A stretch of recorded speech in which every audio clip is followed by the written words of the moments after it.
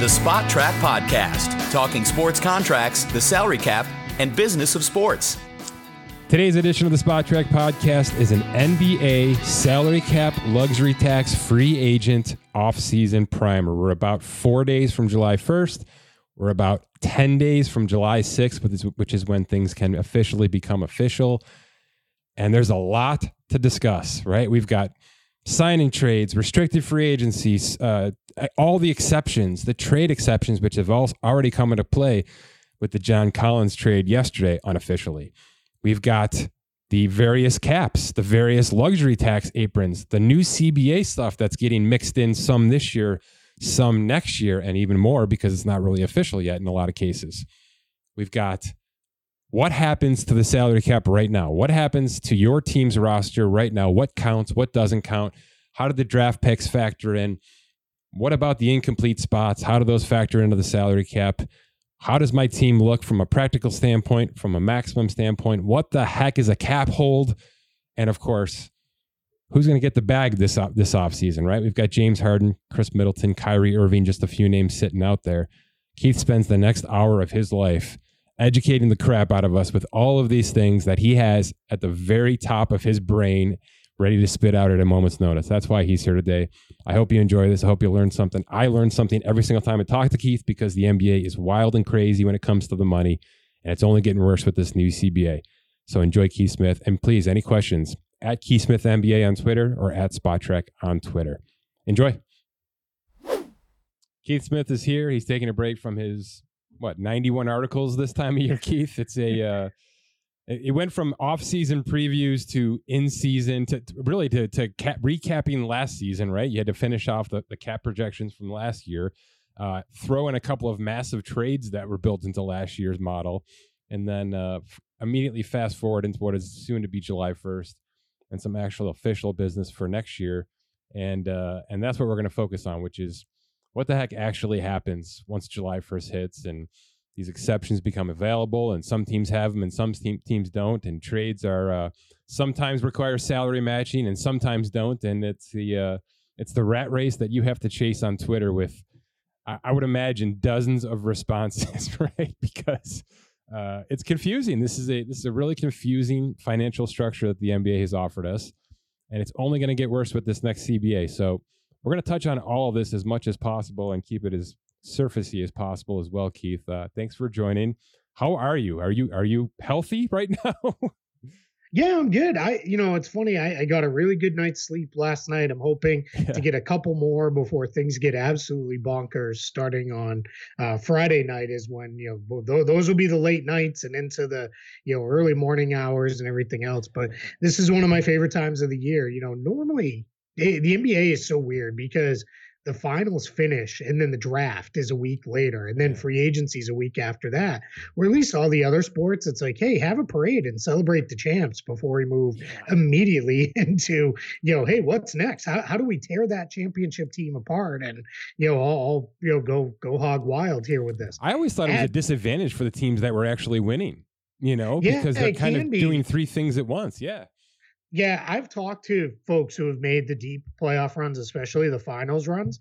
And one of the things they say is they don't feel like they get the full enjoyment out of it, especially if it's a period of time where you have a lot of draft picks or you have a big summer coming or those kind of things. You end up kind of stuck in, the mode of where you're trying to split between enjoying what's happening right now and getting ready for the summer. What's also this year in the league making it crazier is we have a new CBA. Which is starting, and a whole bunch of new things. So if it wasn't already confusing enough and hard to follow, we're adding a whole host of new rules. And on top of that, it is June 27th as we record this. Free agency opens June 30th, and teams and agents and everybody who needs to have it still doesn't have the actual CBA document, which is absolutely crazy. We're all still working off a term sheet, and I will shout out partners all over the place that work, within the NBA, within teams, within agencies, within the Players Association, are being awesome about answering questions, when something comes up, or it's like, hey, this is in the term sheet, but I need more detail. They're being great about it, but it is kind of all over the place. To that point, Major League Baseball recently redid their CBA, and it was finalized just before the opening April 1st day this year. We still don't have that document, Keith. So if the NBA is asking for it, before the league year, good luck, because Major League Baseball and their lawyers are months behind in terms of putting that out to the general public. And really, I've spoken to agents; they're not seeing the finalized documents either. So it's probably a lot of back and forth, like you're talking about in many of these sports right now. And it's complicated, right? There's the gambling stuff has to be really tricky right now, tripping over a lot of those. There's a lot of mistakes being made that maybe amendments have to be written in for right now. So I have to imagine there's just a lot of things happening at the same time. But we appreciate having your pipeline for sure, because we're getting fed some of that information, and it's really helping us establish some of these numbers as we go through here. Speaking of which, we'll do our best. Yeah, you are. I know you are. Speaking of which, let's really dumb this thing down a little bit as much as possible and try to educate the world a little bit on this as we approach July 1st and when things become real for 2023. A question I get a lot, I bet you do too, is what actually counts come July 1st? There's the NFL, Keith, I don't know if you know this, has two different versions of the salary cap, one for the offseason and one for in-season, where 51 count now, all 90 plus count at some point in time. Is there some sort of back and forth with the NBA like that, where certain things kind of fall off in the off season and then pick up come week one? It kind of, but not in anywhere near as meaningful a way as there is in the NFL. So in the NBA, when the year ticks over to July 1st, what counts is obviously actual contracts, right? That's the simple one, right? So if a guy is being paid $20 million, in 99.9% of the time, he's going to count as 20 million on the books. There's every once in a while, they may count as a different number for salary matching in a trade and those kind of things. But on the actual salary sheet, it's whatever the salary is towards the salary cap. If they have bonuses in there that aren't factored into their actual salary number right now, those may be in place to in there as a placeholder against the tax line, because those tax aprons, which there are two now, those are the de facto hard caps as well for the league. So what happens is you have to account for everything, because you can't make a whole bunch of moves, then some guy, hits 40% of his 3-pointers, and now you're over the tax apron. Because once you are hard capped, you cannot go over that apron. So Keith, let me jump in. There's no adjustment at the end. You have to account for it all the way through the season in the event that it happens. Correct. Yes. Towards the tax. Now, towards the cap, every once in a while, teams they'll finagle their salary cap number, where it's a slightly lower number because they'll add a bonus in, and they can sign another player. Very famously, the Brooklyn Nets did that probably to their regret in the end, bring in DeAndre Jordan because he was friends with Kevin Durant and Kyrie Irving. And that contract obviously didn't even get to the end before they traded it. But both took a little less in immediate money by building in some, they were really creative with it. They built in dummy incentives where they knew they would earn them. Because if we remember right, Kevin Durant hadn't played the prior season. So they put in incentives like, I want to say it was like, has to play in 20 games.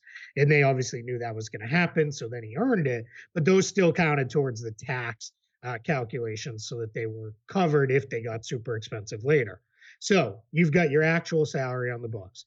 You also have these super complicated things called cap holds, which are, everybody loves if you're me, and everybody hates if you're just a fan of the team. So what you can't do in the NBA, you can't just go through and look at, because it's looking me in the face, the Chicago Bulls cap sheet and add up, Lonzo Ball, Alex Caruso, DeMar DeRozan, and Zach LaVine's salaries and say, all right, here we are. This is how much cap space we have. Not exactly.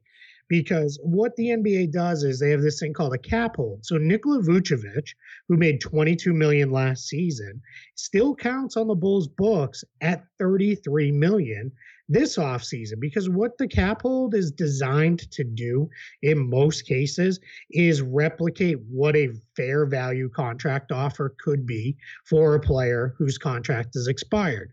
The reason they do that is because the NBA works under a soft cap, where you can exceed the salary cap by using bird rights.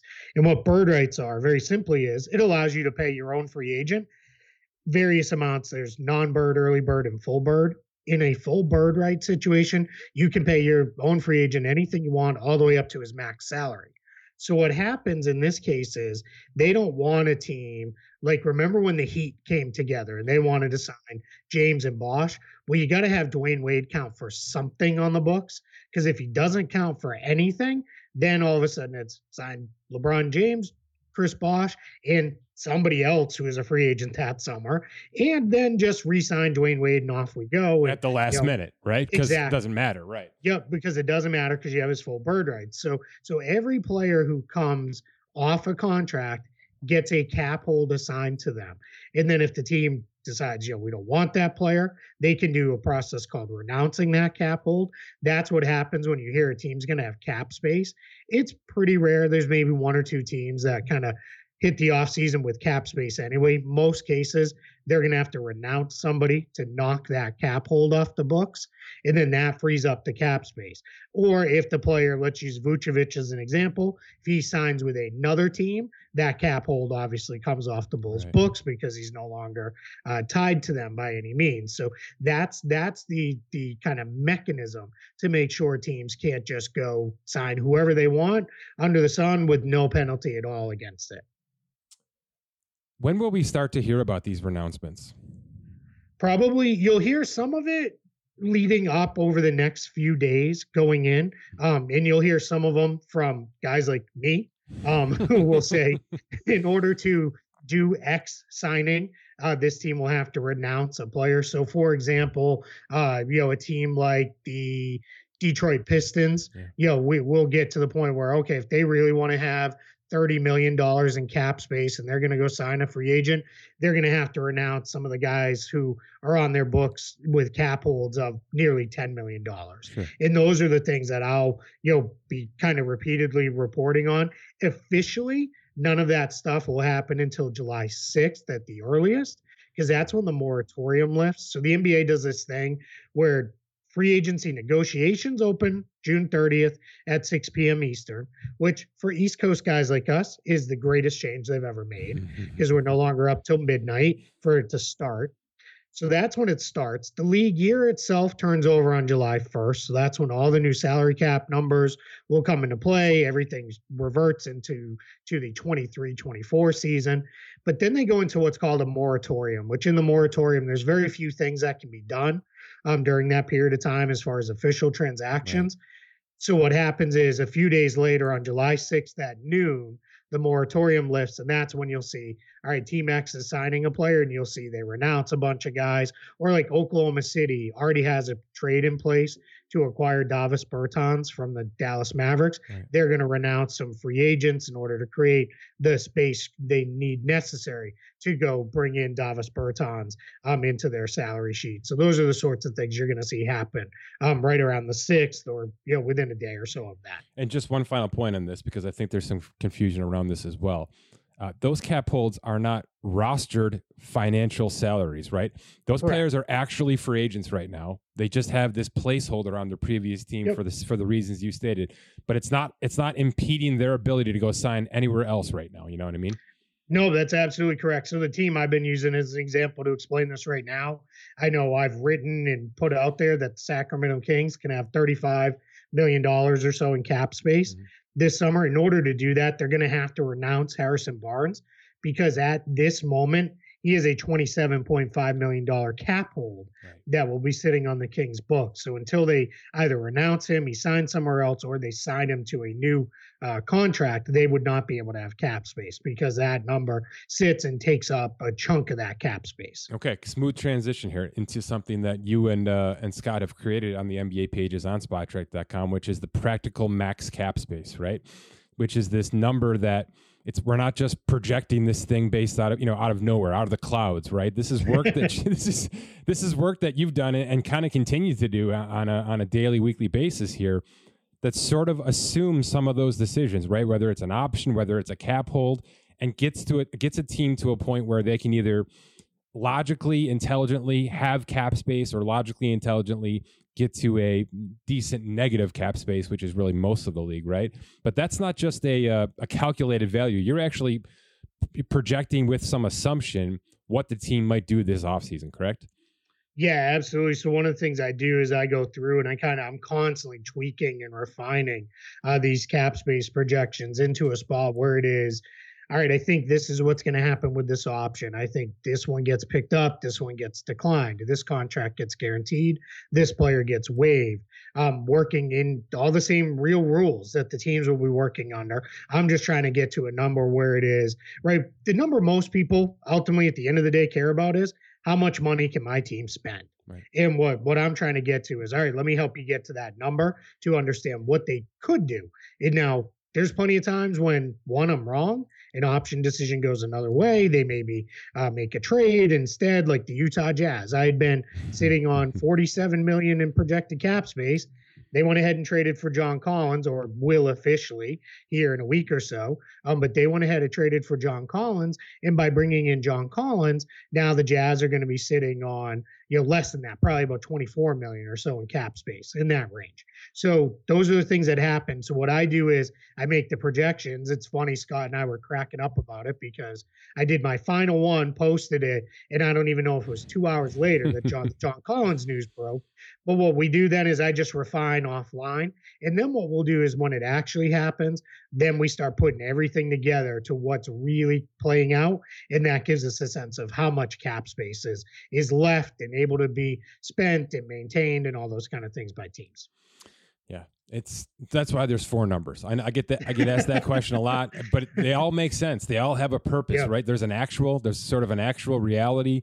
There's a possible reality, which is sort of what you're referencing there. And then there's just a maximum reality. If they just renounce everybody and kind of go full bore, decline every option, we show that number as well for teams that I don't think we've ever actually had that happen, a complete rip down in one off season like that. Oh man, that's my dream. I love it.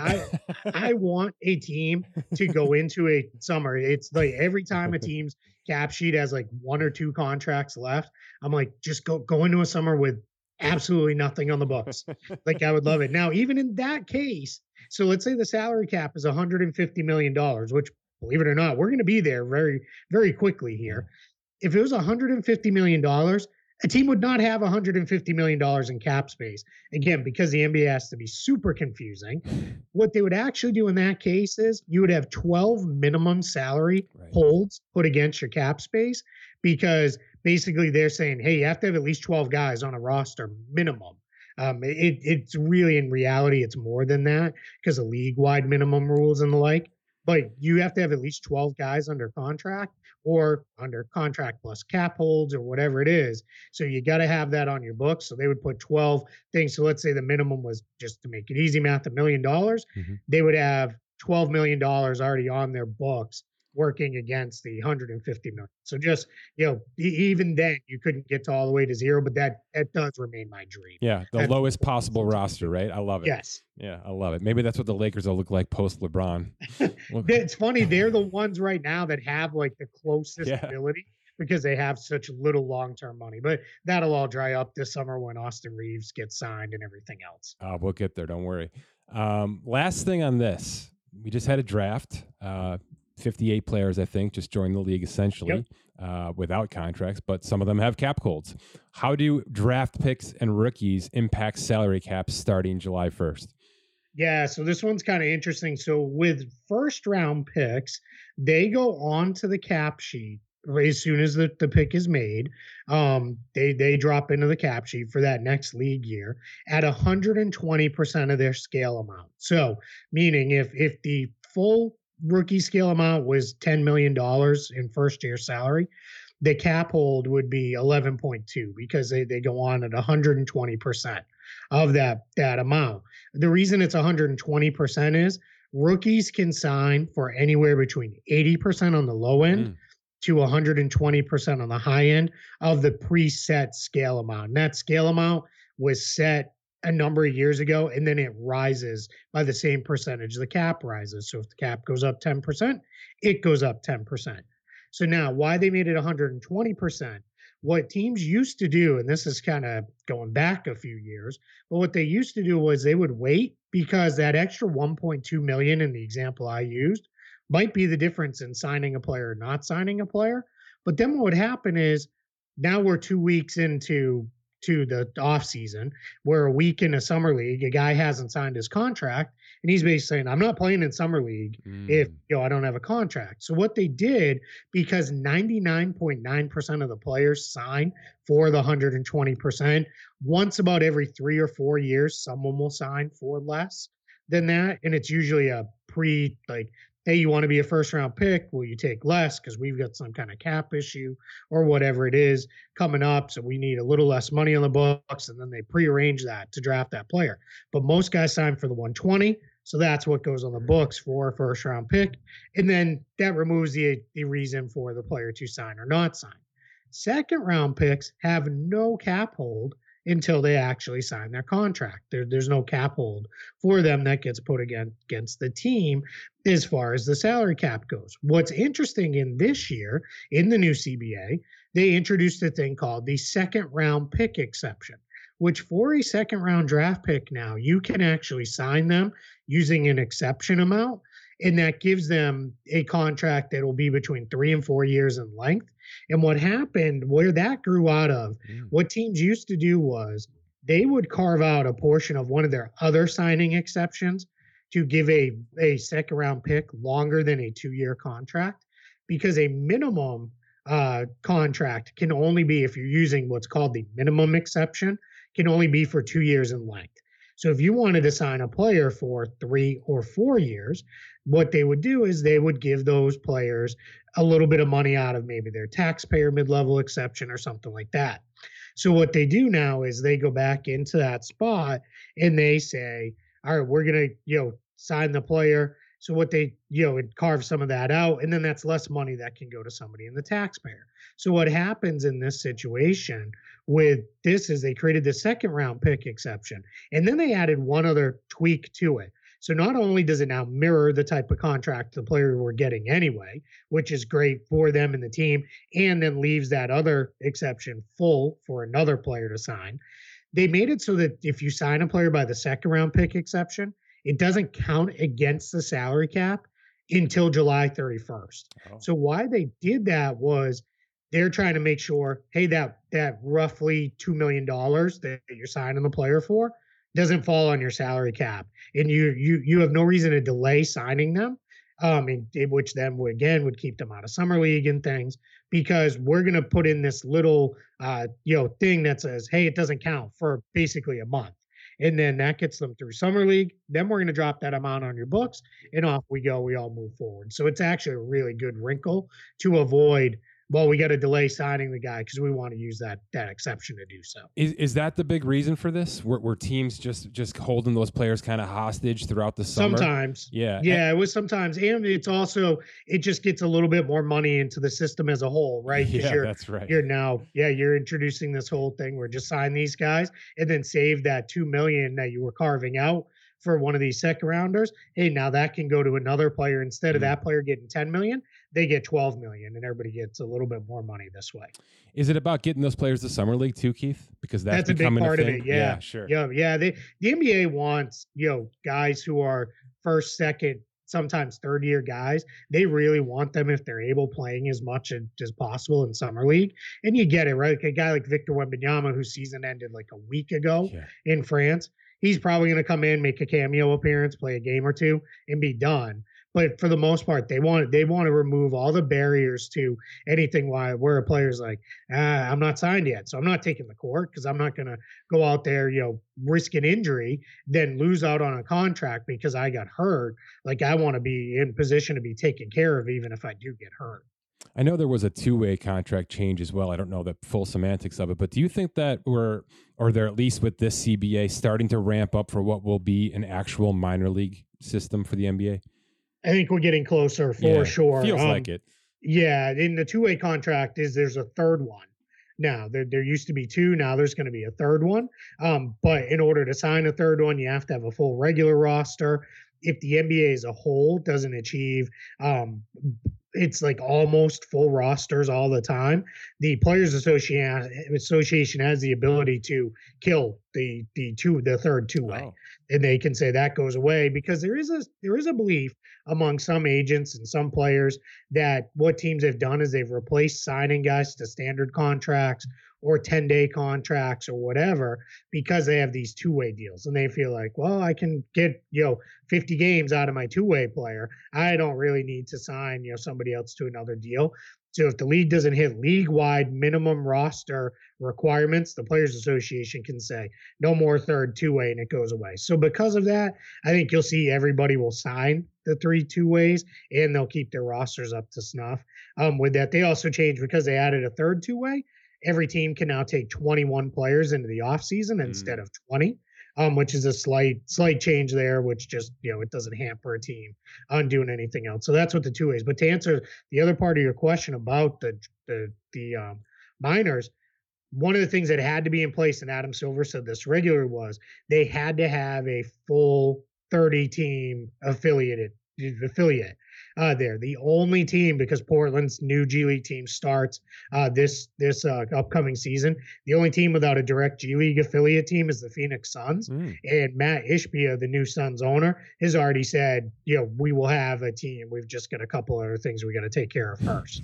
So as long as they get to the 30 teams, you're going to have that. And I think that will eventually, probably now the next CBA, it'll be tied into some form of draft reform, where that may be how we get the minimum age flipped, where it is, hey, you can come in right out of high school, but if you do that, you're going to spend a year in the G League or whatever. And then that also ties the G League team even more so to the NBA team. And I think that, increases fan interest. I mean, we all know, right? Major League Baseball, everybody, if you love your team, you at least have a pretty good handle on who a handful of prospects are, down in the minors. So I think that's where the NBA would like to get to too. But that's a whole other show down the line, because that's all speculation.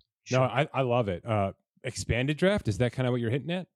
I think so. I think we may see a third round of the draft come, eventually, where it is. And it may even be any player drafted in the third round has to spend X amount of time in the G League or something like that, where, again, it's just, we're tying these players more to the NBA team versus the G League being a whole bunch of free agents.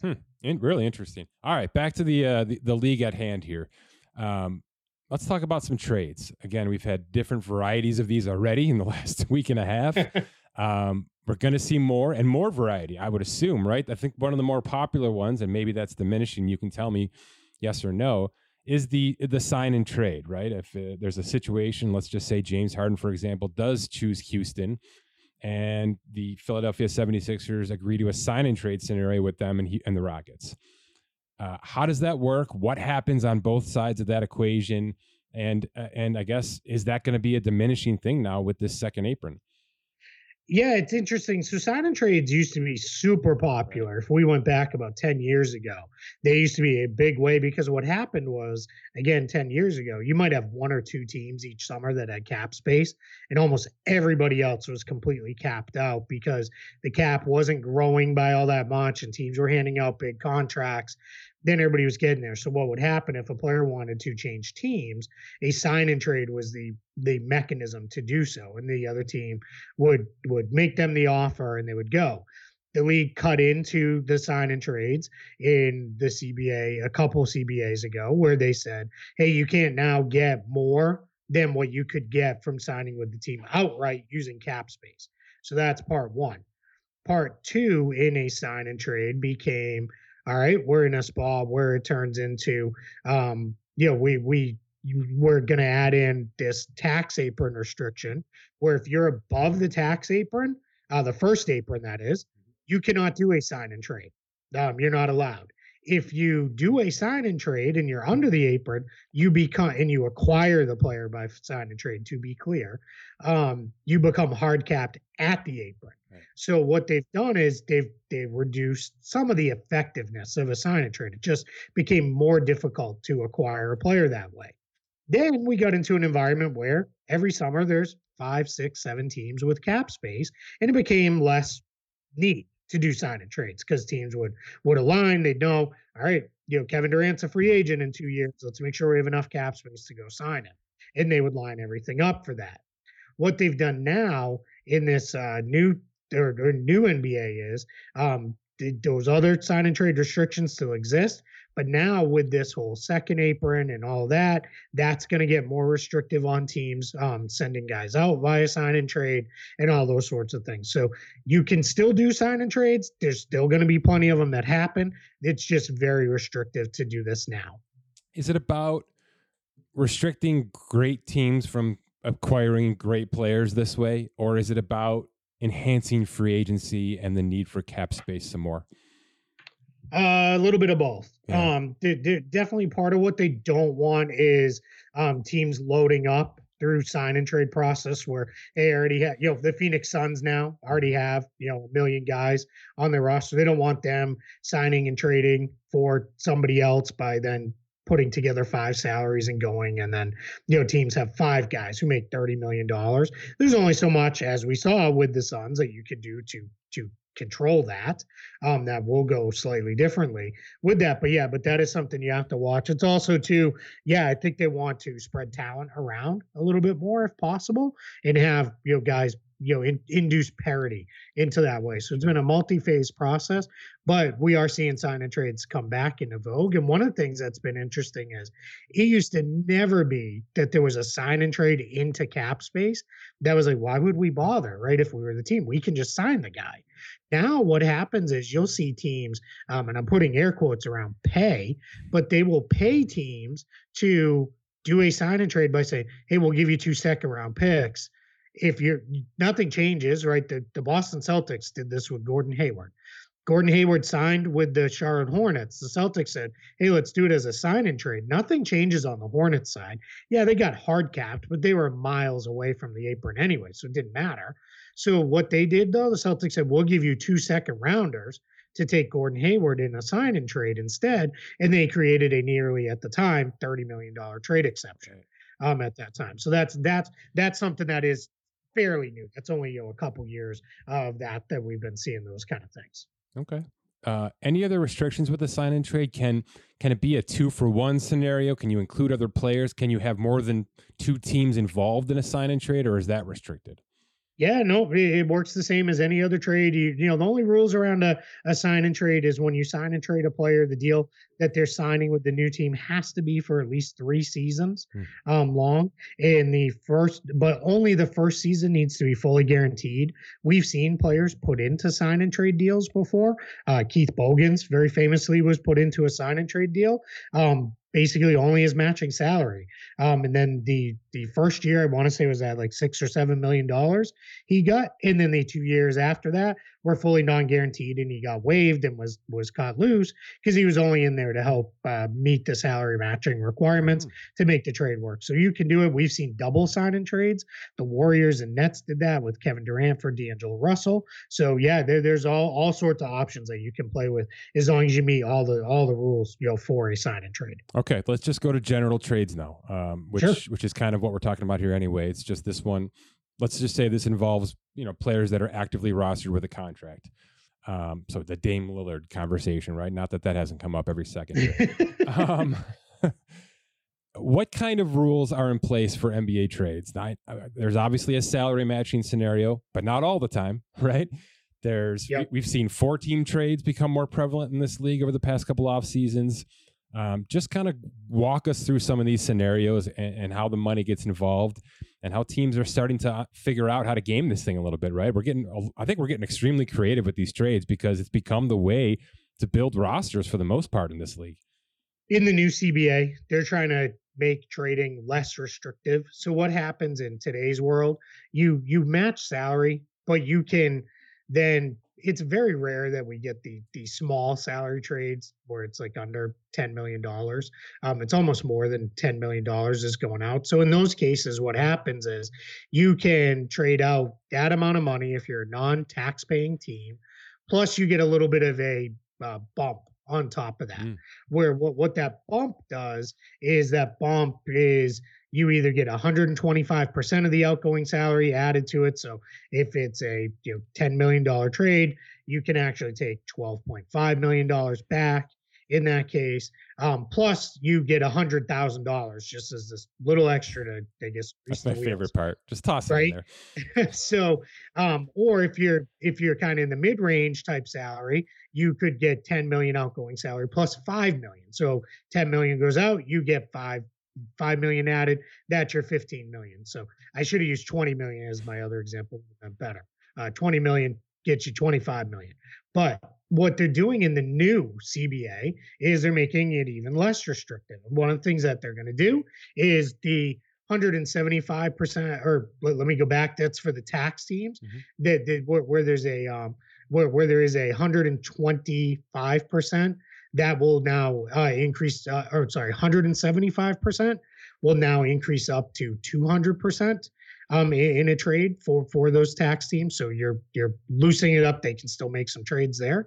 The teams at 10 million plus 5 million example I use, that'll now be 10 million plus 7.5 million. And then that 100K little bonus on the end, that now goes up to 250,000. Let's use a real world example from yesterday. The Jazz trade where Rudy Gay is being sent from the Jazz to the Hawks and John Collins is being sent from the Hawks to the Jazz. Rudy Gay's contract when he picked up his option was 6.5 million. The Hawks had a salary or had a traded player exception of about 6.3 million. The 100,000 wasn't enough, right? It was just shy. It was about 100K shy of being able to bring in Rudy Gay. That trade will get delayed till July 6th. And what will happen is then it'll be 250,000. Wow. Now Rudy Gay will go into that. That will allow the Hawks to create a new giant trade exception for John Collins of 25.3 million because they're going to trade his entire salary into the Utah Jazz's cap space, which will come with various things that they're going to have to do to create that cap space. So that kind of ties together our first couple of topics we talked about. Yeah, that's pretty inside baseball stuff right there. That's good stuff. Yeah, that's fun. But for the most part, the trade machines are really good. That you can use various ones that, ours is great on the site. If you play with our roster management tool, it's really good. And I know, Scott's working on updating all the stuff for, cause we're living in two worlds, right? Right now, these are the rules for 4 more days. And then all the rules change into a whole new set. So he's working on that, but the trade machines are generally pretty good. With that of telling you, nope, you're not there salary wise. And they usually are pretty good about saying you're off by 2 million or whatever. Right. All right, let's get into it. This is the worst part of the whole conversation. These damn exceptions, Keith. I love them. I know you do. And by the way, they're as big as ever. I mean, these teams that have absolutely no room and they're over the luxury tax threshold, and it's all about the super tax next. This is how they this is where they live. They're making moves just to be able to unlock themselves an exception so that they can sign one notable player right now and continue on with their lives for the next season. That's really where the top 10 teams in the league are living right now. So just kind of run through this thing as smoothly as possible and give us the variations of the mid-level and when the biannual comes into play and all that stuff. Yeah, so we talked about how most of the league is over the cap. Right. So what would happen if you were over the cap is you would basically say, well, I guess we can sign our draft picks and some minimum salary guys, and that's it. As an aside, that's exactly what's going to happen to the super tax teams. So the teams that are way over the tax apron, that's all they'll be able to do is they will only be able to, the second tax apron, to be clear, they will only be able to sign draft picks and sign players to minimum contracts and re-sign their own guys. Right. And of course, make trades with, as I mentioned before, a whole bunch of restrictions on it. For the other teams, so if you are living in the world where we're over the cap, which this summer is 136 million. So if you're at 140 million, but we're way under the tax, you get what's called the non-taxpayer mid-level exception. You'll hear this referred to as the full MLE or often just the MLE. This year, they plussed that up. They made it stronger. They gave it more value. It's going to be $12.4 million this year. So that $12.4 million contract, you can offer that to one player for $12.4 million. It can run up to 4 years with 5% raises on it. Or you can split it up and say, we're going to sign two guys for $6 million apiece. And again, those contracts can run out for 4 years with 5% raises. So that's the non-taxpayer mid-level. There's another version called the taxpayer mid-level. That taxpayer mid-level this year is $5 million. That $5 million taxpayer mid-level comes in if you would think if you're over the luxury tax, but no, we got to make it a little bit more complicated than that. It's if you're over the first tax apron. So if you're over the first tax apron, you get this $5 million. Here's your challenge. If you spend that, you get hard capped at the second tax apron.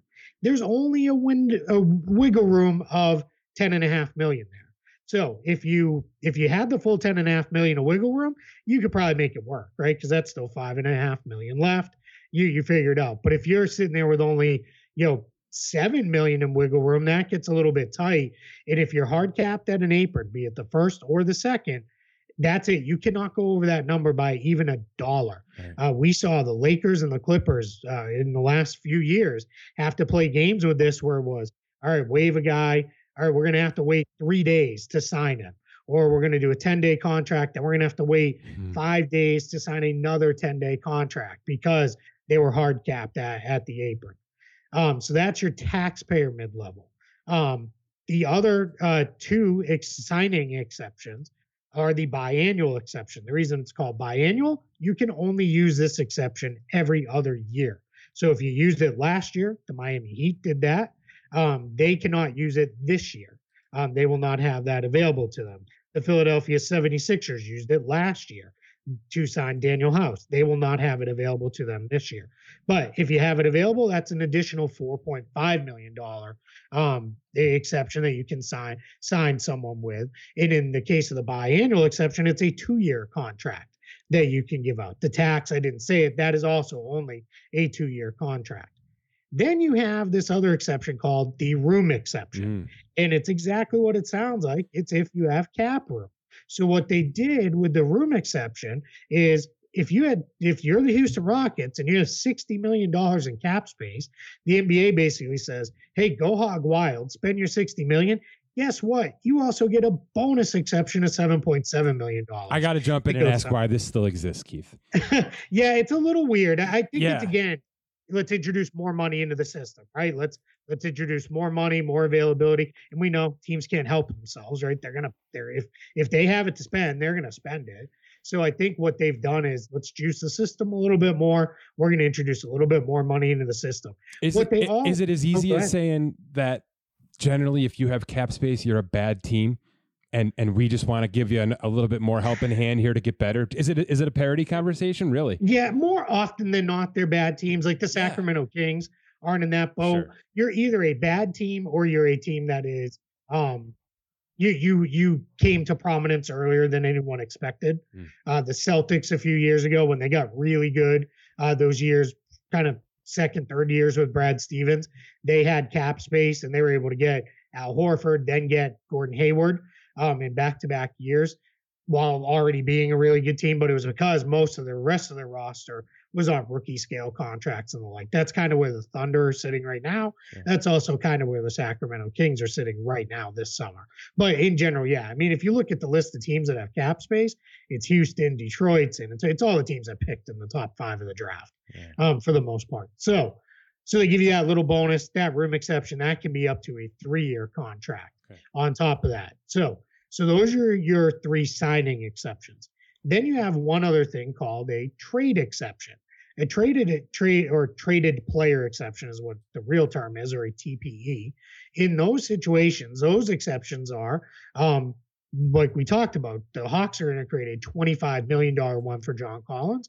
You can trade for any player or any combination of players that fit within that trade exception amount, plus whatever the little bump is. Now it's $250,000.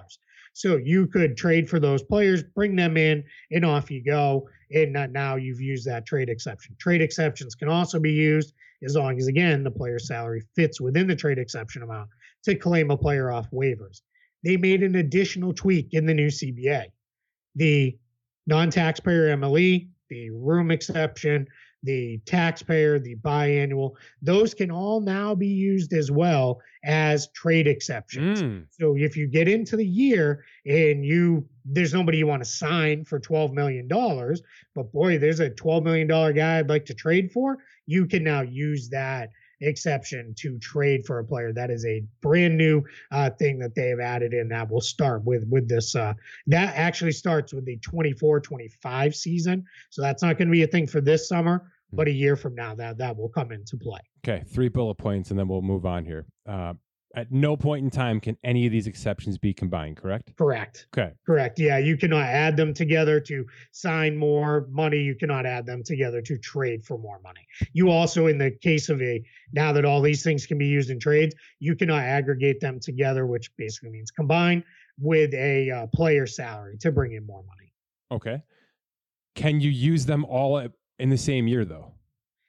So you either have the non-taxpayer, the taxpayer, or the room. Everybody gets one of 3, unless you're already over the super tax apron. Yeah. And that's going to start right now. Not right now, but 4 days from now, when this offseason turns to the next year. Those teams, so the Warriors, the Clippers, they won't even have that $5 million exception to expend. That'll be off the table. They don't even get it. So, but everybody else will have one of the 3. If you're over the tax apron, you like we said, you drop to the taxpayer mid-level. You also lose the biannual exception in that case. Now, one other thing is once you've established which one of these you get, it doesn't keep flip-flopping back and forth. If you downgrade to a lower exception, think of the non-taxpayer as the highest. Once you go down to another level, if that went into, you then became a room exception team, you don't then, when you sign guys or trade for guys and end up back over the cap, you don't get back the non-taxpayer. You stay at the room exception. So with this new CBA starting in the next season, not this upcoming, because you can use these as TPEs now, Keith, is there a point in the season where they expire? They don't expire, but what they do is they prorate. In January, they start prorating by day. The money comes off of each one of them, a daily value comes down, they come down in value, with the exception of trade exceptions. Those always stay at their full value until a portion or all of it is used. Trade exceptions are valuable for 1 year after creation. So in the John Collins case, let's say that trade goes in as soon as it can on July 6th. The Hawks will have till July 6th of 2024 to use that trade exception before it expires. But the signing exceptions all do prorate down accordingly starting in January. That sounds like more programming work for Scott, Keith. Yeah, absolutely. Hey, it keeps him busy. It gives him something to do, right? He's just hanging out anyway, right? Yeah, so, just revamping the trade machine. No big deal. Yeah, exactly. He's only rebuilding major parts of the site. No big deal. Let's switch gears because that was a headache. But look, it's important. Like we talked about, it's going to be the driving force for a lot of franchises over the next 2 weeks in terms of those exceptions. We talked about the highs of these finances. What about the lows? I know a floor exists. Can you break down the semantics of the floor? Is it a cash floor? Is it a cap floor? Is there a tax floor? Is it all of the above? And is it year by year, or is this something that you can kind of punt on 1 year, but then catch up in year 2 and still be good in terms of the NBA? Yeah, so to answer the last part first, it's year by year. Okay. Every year in the NBA is treated basically as its own event as far as the salary cap is concerned. So what happens in this case with this salary floor, it is 90% of whatever the salary cap is. So again, because I'm a simple guy, if the cap was 100 million, the salary floor is 90 million. Teams have to spend up to the salary floor. If they don't spend up to the salary floor, what happens in that situation is they would take, in the San Antonio Spurs are in this spot right now. They did not spend to the floor last year. So what happens is they then take whatever the difference was. Let's say they were 10 million shy. The team and the Players Association negotiates how that $10 million will be spread across the roster of the players who are on the Spurs roster to begin with.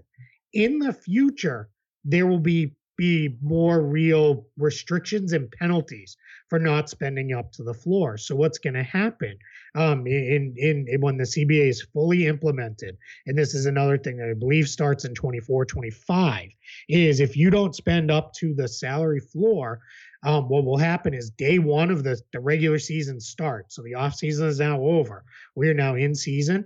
Let's say you're $10 million under the floor. You are going to get a cap hold put on your cap sheet for $10 million. So effectively, you might as well spend it. Now, still, if let's say that carried all the way through the year and you never spent that $10 million, you're still going to have to pay that $10 million to the players on your team. So you might as well just spend it, in the offseason. That's what they're trying to introduce here is let's spend money in the offseason. The other piece is if you're not at the floor, you will not share in the luxury tax, sharing. So what happens is that's massive. So what happens is every team that pays the luxury tax, let's say there's 100 million in luxury tax penalties, that in there were 10 teams in the tax, that 100 million gets divvied up amongst the other 20 teams. And every team takes in a chunk. You will not get that. So what they've done is they have locked in hard on the top level teams. And that's been where 90% of the focus has been in the reporting around the new CBA is they're really going to make it hard for those teams to keep adding talent once they're that expensive. But the other thing they've done is they've pushed the lower spending teams. They're trying to push them up. They're trying to push everybody more towards the middle so that everybody is playing with a more even playing field than there'd been. You still have the options because it is a soft cap to spend a ton of money. You still have the option to spend not a lot of money, but there are going to be penalties and restrictions that come along with this.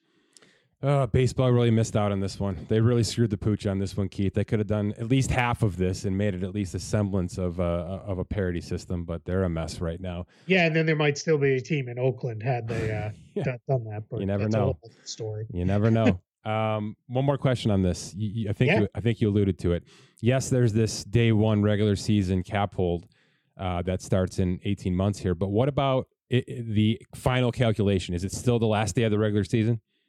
Yeah, so what they do is they take a snapshot on the final day of the regular season, and that's what everything is based off of for your, did you meet the floor? Were you a tax team? How much over the tax were you? That's all based on the final day of the regular season. That continues forward in the new CBA. Because what they're trying to do is, as we've seen, there's been a handful of trades in the last week or so before the league year changes over. They're not going to let you get out of whatever your situation was by doing it now. It's, you're going to pay or not pay or not get paid based on whatever you were at the end of the regular season. Are there teams right now that are at least bubble floor teams, in your opinion? Houston could be. It doesn't sound like they're going to be. It sounds like they're pretty determined to spend every dime that they have available one way or another. Whether that's on James Harden or a whole bunch of other guys, we'll see. So no, not really. I think teams will generally, it's pretty rare that a team finishes under the floor. It's one team every few years or so that this happens since it's become a thing. So I don't think this will become a regular occurrence because of these new penalties. And I don't think we'll have anybody in that spot this summer. I think everybody's going to be pretty motivated to at least spend whatever cap space they have available. All right, a couple more things will get you out of here. You've mentioned this a couple times, and I think the answer is complicated. When does the new CBA and some of these rules actually take effect? Is it a some now, some later scenario? Yeah, it is. So some of these things kick in right away. There is, they provided a whole translation table that is quite honestly hurts my head to try and read and understand because some of it starts right now on July 1st. Some of the things kick in post-trade deadline. Some of the things kick in when the season ends. There's a lot of stuff. But the main thing to know is some of the things, like as far as the losing the taxpayer mid-level, those sorts of things, that are like I kind of call them the Warriors and Clippers penalties. Those are all starting right now. Is when those all kick in and start. Some of the other things that are even more restrictive as far as can you make trades, can you aggregate salaries in trades, can you sign players on the buyout market? That's another restriction we didn't talk about.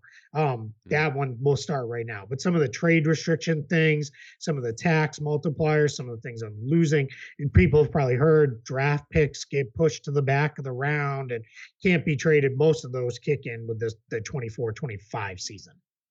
It's pretty aggressive. I mean, it's a pretty big reaction to what the Warriors have done to this league. Yeah. It's something else. We'll see if it sticks. It seems like it's a bit over dramatic, but I guess there's logic for most of these things to stick around. But I have a feeling some of these things fall by the wayside at some point in time. I think what it is they've gone so far in on this side. And then I think what you're going to see is you're going to see some of these things dialed back in the next round of CBA negotiations. Cause they'll say, all right, cause what you saw is, they gave everybody, more or less this grace period year, which the intention was get your books in order. And the Phoenix Suns said, cool, grace period year. Let's add even more. Bye. And blew right past it. Right. I mean, it goes back to everybody feels differently about how they build a roster. Every ownership group will okay different things. So, there's a lot of unintended consequences. And when we start learning some of them, we're going to see some of these things be, oh boy, let's, change the value of this. I just think, and I'm being selfish because of what I do for a living and you as well. I just think the transactions are going to decrease mightily. And that's a bad thing for the league. To me, that's the best part of the NBA is that every year we're talking about, 36 moves that either we didn't see coming or are as big as any move that any other league has on any offseason. So I just don't want those to go away. I think it's kind of their superpower. And I realize what they're doing, but I think they're kind of taking away some of their kryptonite here. You know what I mean? Yeah, we'll see. I'm not that, we've already seen some massive trades made in the NBA, right? We saw the Beal trade. We saw the Porzingis trade. We saw Chris Paul for Jordan Poole traded. There were a couple other smaller trades. It's what the NBA has kind of become, though, because more players extend than ever and those sorts of things. We've seen the league turn into more of a trade-heavy league versus for a little while there was like, oh, man, everybody's going to sign, and that's going to reset everything around the league. Now it's turned into a lot more of teams are going to do it through trades. But we'll see. I think we could see some of that for sure, especially when the full effect of these kick in over the next 2 seasons. Then we may see some teams really kind of locked in and stuck in place. Yeah, you did mention that they've made trading a little easier, so it appears that they're kind of preparing for the yin and yang process of this whole thing. Sure. Speaking of which, the other side of this, right? There's the unrestricted free agency, which is kind of boring, generally speaking, in this league. Unless they turn into sign-in trades, then it becomes extremely complicated and fun. And or James Harden decides he wants to go to Houston, which is fun. That's fun. Yeah, super fun. What about the restricted free agency, which seems like it's going to have some juice this year? There's at least 2 candidates: Cam Johnson, Austin Reeves. You never know who else kind of sneaks up behind us. But what's the process? What's the term to match? What happens if a match does happen or doesn't happen? Is there any kind of compensation going back? Just kind of lay out that process for us. Yeah, so there's 2 different kinds of restricted free agents. There's your standard restricted free agents. That would be your Cam Johnsons of the world. He's probably the primary one of those this year. So what happens is if Cam Johnson signs an offer sheet with a team that is not the Brooklyn Nets, in the new CBA, this is one of the things that kicks in on July 1st, they will have 24 hours to match that deal. There's no more. I love Oh, my God. When I first started getting super into this stuff, it was 10 days. Yeah. To match. And football's a week. It's crazy. Yeah, and it's nuts because by the time it's done, it's like everybody's already gone home for the summer. And also, everybody knows what everybody else is going to do. You know what I mean? The moratorium is sort of like the unofficial. Let's just get it done now. We all know what's going to happen, so you don't need a week. And there were situations, and I promise you, I'm not making this up. Because what happened was this was back when it was 3 days to match. Yeah. Teams had 3 days. And there was a situation in Las Vegas at Summer League where a team signed a player to an offer sheet. It used to have to be, it was kind of like a court summons or serving papers to somebody. You had to give them a physical copy to a team. And the team who had the player's rights literally hid from the other team, like just ran and hid because the clock doesn't start until they notice papers. Yeah, exactly. It's insane, right? So it's like it's one of those things that now they've changed it. Everybody's far more grown up about it. It's all done electronically, and it is player signed. You get 24 hours. So Cam Johnson signs an offer sheet somewhere else. If the Nets choose to match, they match the exact terms of that offer sheet, whatever they were. So generally, if you want to get another player from a team in restricted free agency, the going theory is you probably have to overpay them a little bit because you have to make it so their team we'll let them go. Then you generally do, I like to say, they put in all the bells and whistles, put in a trade bonus. You give them a player option on the last year. You can do things. This doesn't affect anything as far as the cap or tax goes, but you change the payment structure, which is they can get 50% of the contract paid to them up front, right on the first payment day, and those kind of things. So you put all the bells and whistles in there. If the Nets don't like it with Cam Johnson, they say, see you later. Go to the Detroit Pistons, who are one of the rumored teams to be interested in him. Good luck. If the Nets want to keep him, they just match it. They keep him. If they lose him, that's it. It's just gone. You get nothing out of it. They get a second-round pick, right, Keith? Nope, nothing. In the end, this one still baffles me. Now, this one still baffles me. I think they should get something. And it's funny because you should either get something or we should kind of blow the whole thing up and rework it entirely.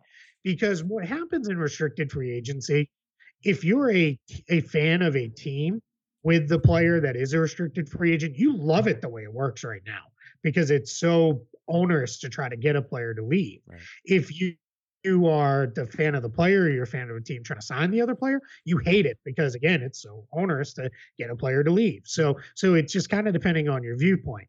But what happens in some of these cases, the Indiana Pacers are very famous with this. They don't like to play the restricted free agent game. So what they'll do is say, here's what we're going to sign the player to.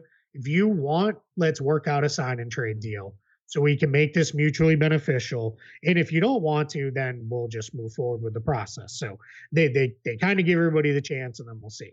The other type of restricted free agent, which this is Austin Reeves this summer, is an arenas restricted free agent.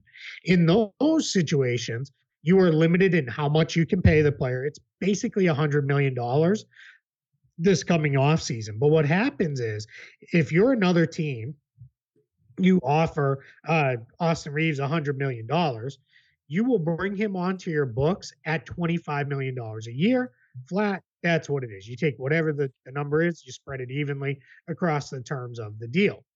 If you don't, if you are the Lakers and you say, no way, we're matching that $100 million, how that does that through the arenas provision for the Lakers is they would get him at the equivalent to the non-taxpayer mid-level. So about 12.4 million, then a bump off of that.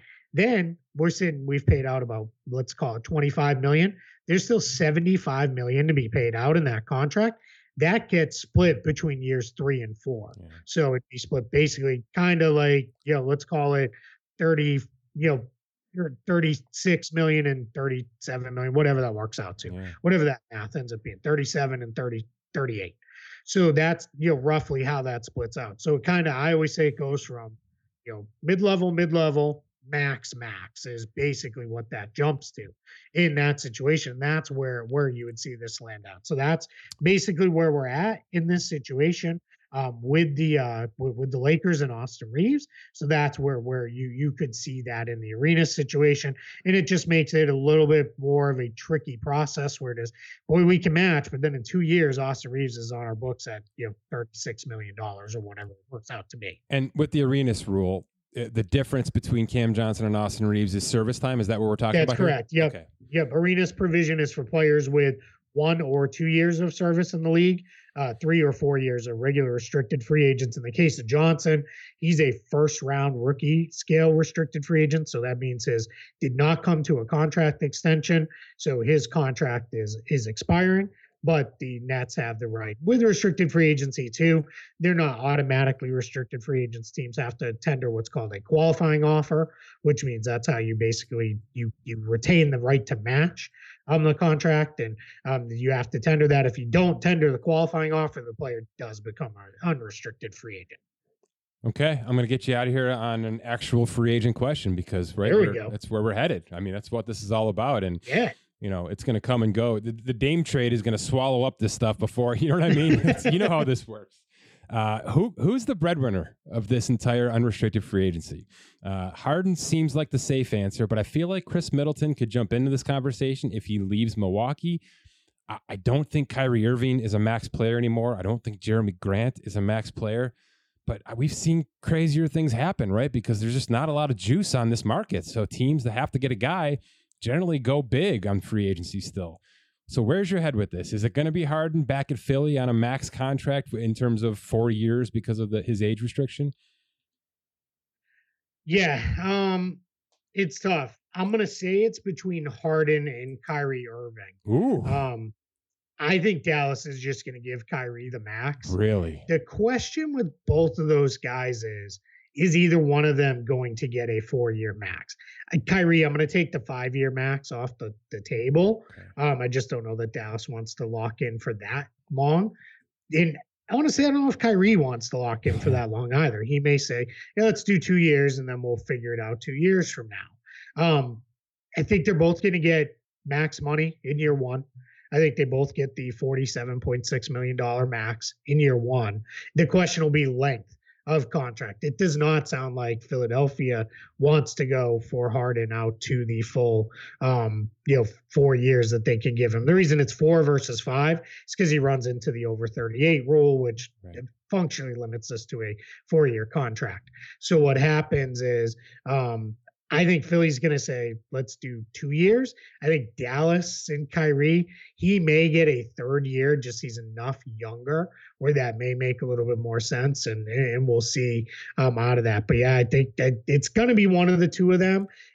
The potential, you're right, could be Chris Middleton, only because Chris Middleton could get the 4 years with another extra year added on to the end.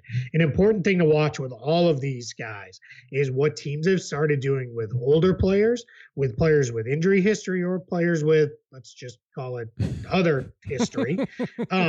They've started to put either team options or partial or non-guaranteed years on the final year of a contract, which gives them a measure of team control. That may be something we see with all 3 of those players that you mentioned. Jeremy Grant's just, I'm going to knock him down a whole salary peg. He's just not at the same level as those guys, even if I do think he will still get a very nice contract this summer. I do too. Both Doncic and Embiid are on 3+1s. Yep. So that might answer your question right there. Yep. Yeah. Yeah, you start talking. Yeah, and we're going to see some of that. Like Draymond Green, for example, I tend to think he goes back to the Warriors, but instead of saying, "Hey, I want the 4 years you can give me" or whatever, no, I want to go to. The Warriors are probably going to say, "Let's do 3 and align you with Stephen Curry." Yep. So that way, we're if in 3 years from now Curry decides he's done, we can fully hit the reset button and start all over with this thing. So you're seeing teams get a little bit more proactive about trying to do those things when and where they can. Every once in a while, you see somebody hit the market and they're like, well, I don't really have any other choice. I have to go, full max, and I'm going to give them everything. And sometimes that happens in an extension kind of conversation. That's kind of where Boston's at with Jaylen Brown, because it's, you start playing games, you run the risk of making him angry, and then maybe he starts to think about, do I really want to be here or not? So those are all the things you kind of run into. So a lot of interesting stuff to come, even if it's not the greatest, deepest free agent class we've ever seen. There's still, some key guys that are going to kind of control the market a little bit here. I'm going to bring us back full circle. Draymond signs a 3-year deal. Steph and Draymond both walk away together, and the 2026-27 Golden State Warriors become the first team to rip it all down, Keith. Full renounce, full everything. They clear the decks for the offseason and start from $12 million as you're assessing here. I would be in heaven if that's where that went to. We would be talking, hundreds of millions of cap space to spend, and who knows? I mean, they like to envision themselves as innovators out there. So maybe that is the direction this all comes together on. The time we could spend on the roster manager tool, just rebuilding that team from ground zero, would be incredible. Ask Scott to add a few years further out on the roster management tool. I'm sure he'll love that idea. We're going to put that low on the prioritization list. Yeah, exactly. Keith, this is great stuff, man. I appreciate your insight and your education with this. I'm sure it helped a lot of people out today. I appreciate it. Thanks for having me. Yep. My thanks to Keith. He knows his you-know-what. It's his time of year to shine. July 1st is the start of the league year. July 6th is when things become official. We got a lot of unofficial news already out there. Plenty more to come. We mentioned some of those names, but there's always a few surprises at this time of year in this league that just does not stop pumping out content. It's just kind of the gift that keeps on giving. My thanks to Keith. He's at Keith Smith NBA on Twitter. You can find his work all over Spotrac.com right now, and that will continue all through the summer as more moves are made in the NBA. For Scott Allen, my name is Mike Giannetti. Thanks for listening to this edition of the Spotrac Podcast.